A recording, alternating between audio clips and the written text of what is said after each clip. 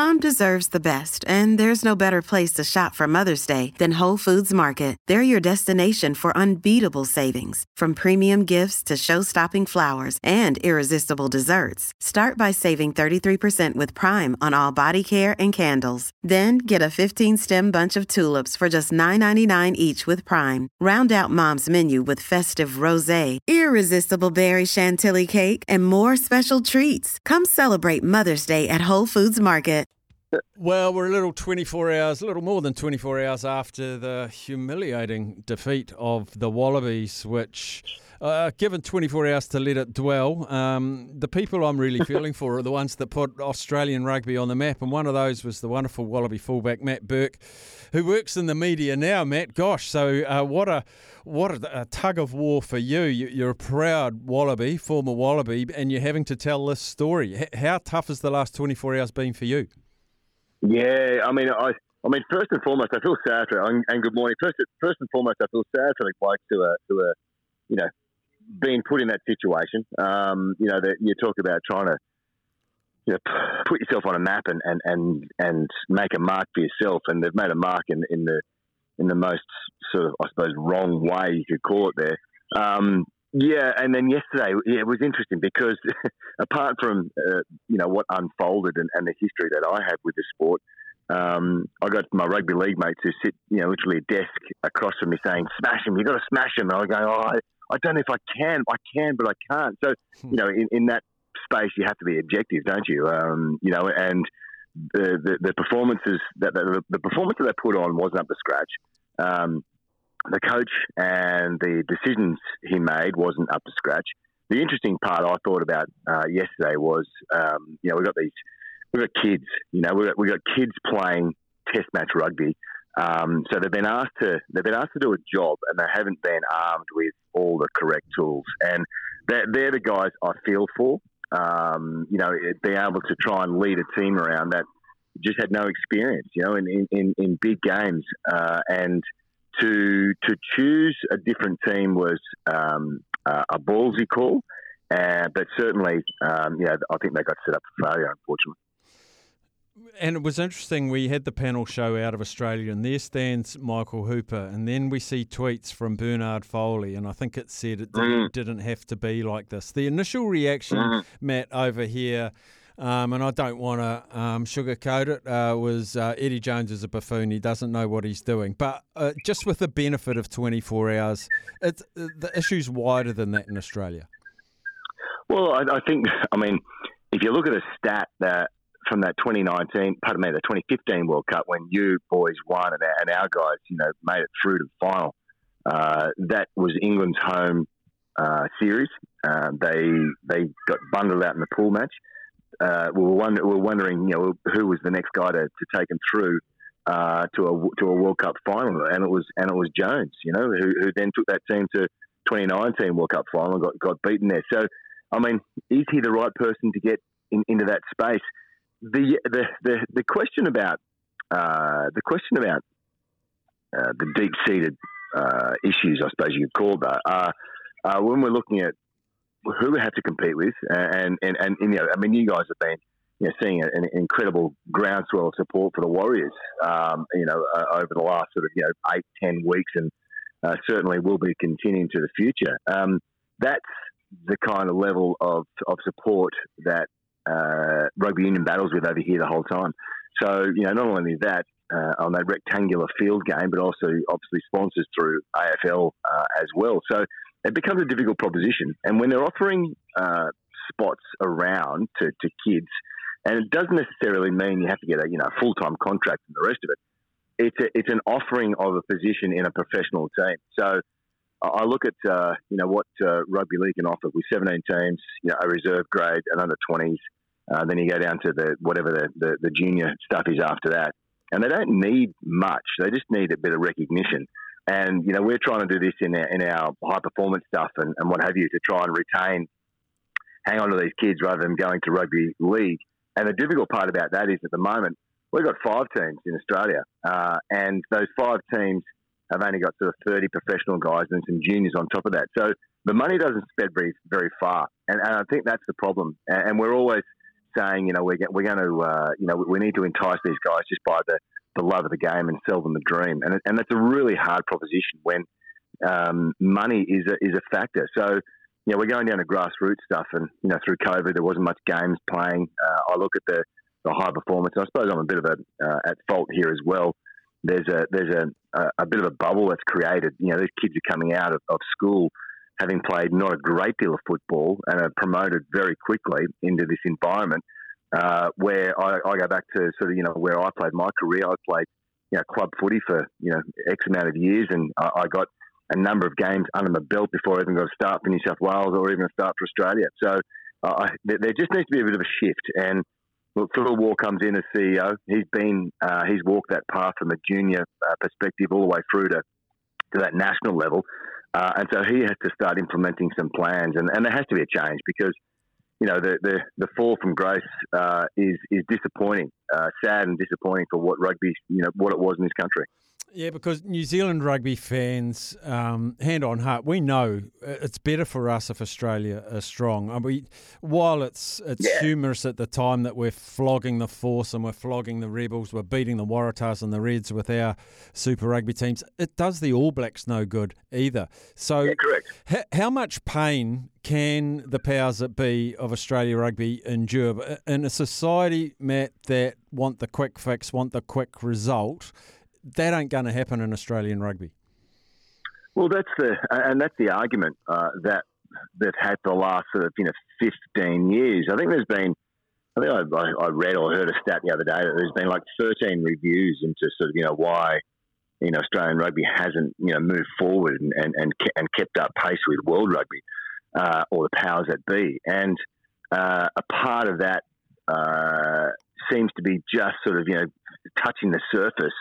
In regards to getting the juniors involved, I look at, and my anecdote is, and I've said it to, the bosses. I said, mate, I go down the road with my kids. I got daughters. I go down the road with my daughters, and we kick, we kick goals, field goals, and pass the footy and that kind of stuff. And I look around, there's kids at the park there, kicking with the ball pointed down. So they're goal kicking, but they got it laid down like rugby league. I look at the great kickers around the world from previous years, and I did a bit of work with that Dave Allred back in the day. But I look at Wilkinson, I look at Carter, I look at a few other boys. I look at Johnny Sexton now. The way they stand the ball up, that's the way I prefer the method. That's sort of the rugby union way. You know what I mean? But so when you go down the park and all you see is these kids laying the ball down, toe poking the ball. And their only source of inspiration, if you call that, or direction, is from their dads who watch rugby league because it's on free to wear. And I've said to them, so what we need to do is we need to create more heroes. So it's a bit of a catch-22 in this environment in Australia because you talk about money, where does it come from? And the money always comes from the broadcasting deals, which are usually a pay TV deal, which is obviously behind a paywall. So we're in this really tough battle to be able to try and create the heroes again. And you mentioned at the start, that you had a chat with Jeremy Paul, that kind of stuff, and these are guys that are still very much in the forefront of the minds of the people who remember from 20 years ago.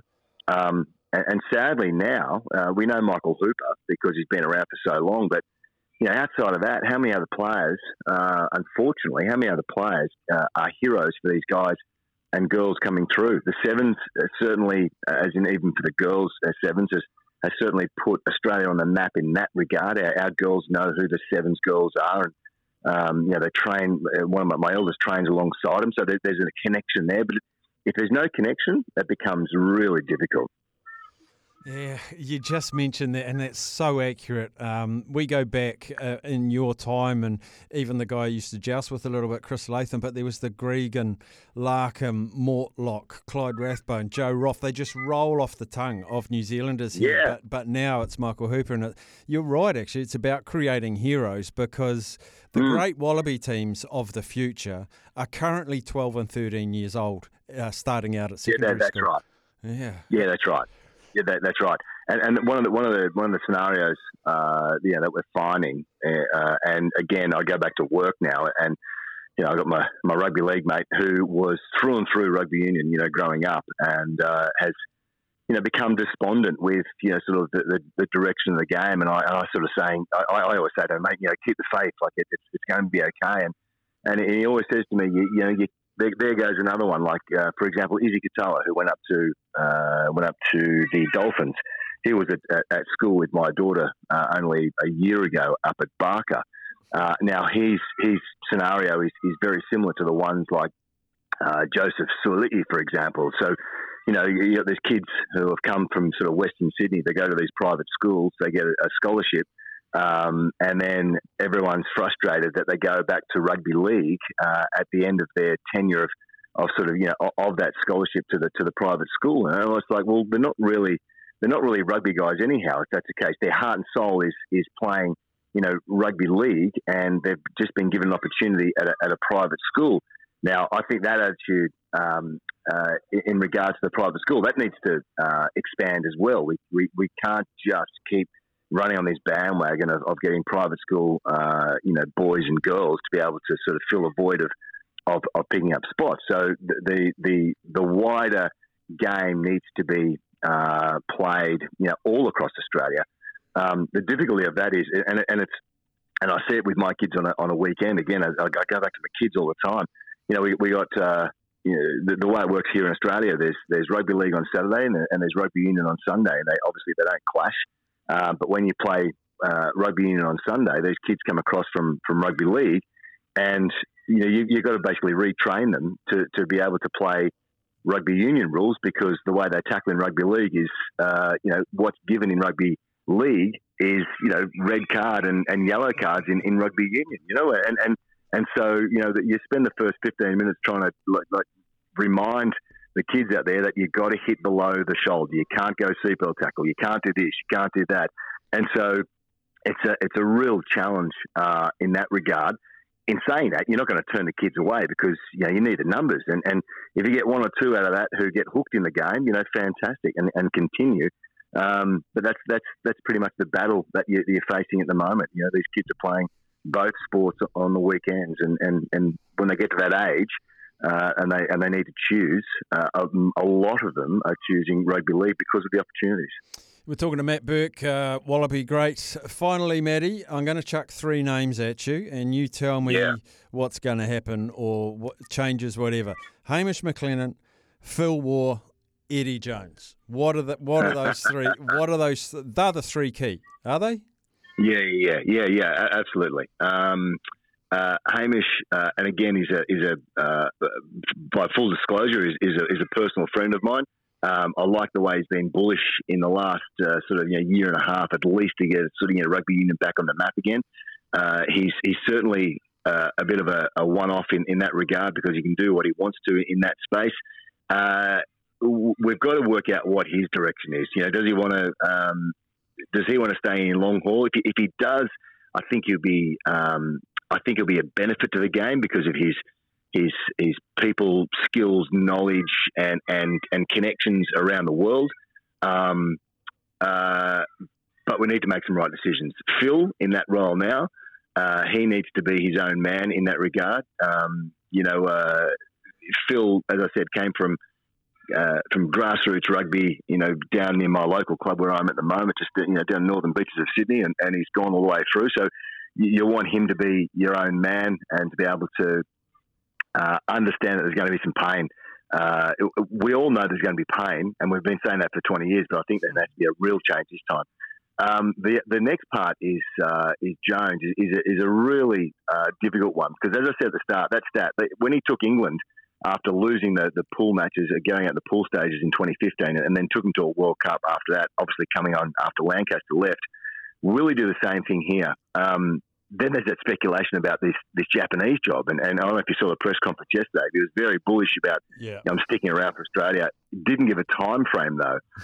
If he does stay, I mean, there's things about that as well, isn't there? If he leaves now, Australian Rugby Union couldn't afford him to pay out 4 years of contract. So if there was a performance clause in that first one there, I don't know the ins and outs of this detail, but if it is, it'll cripple Australian rugby. So I think they're still paying Dave Rennie to this World Cup as well. So, they've been paying Dave Rennie and Jones a double salary at the same time. Who else? I saw Dan McKellar being, positioned last night. He's over in Leicester at the moment, I think it is. So, sometimes you've got to make the long call to be able to get a right call. So I think I've sidestepped all those questions for you perfectly then.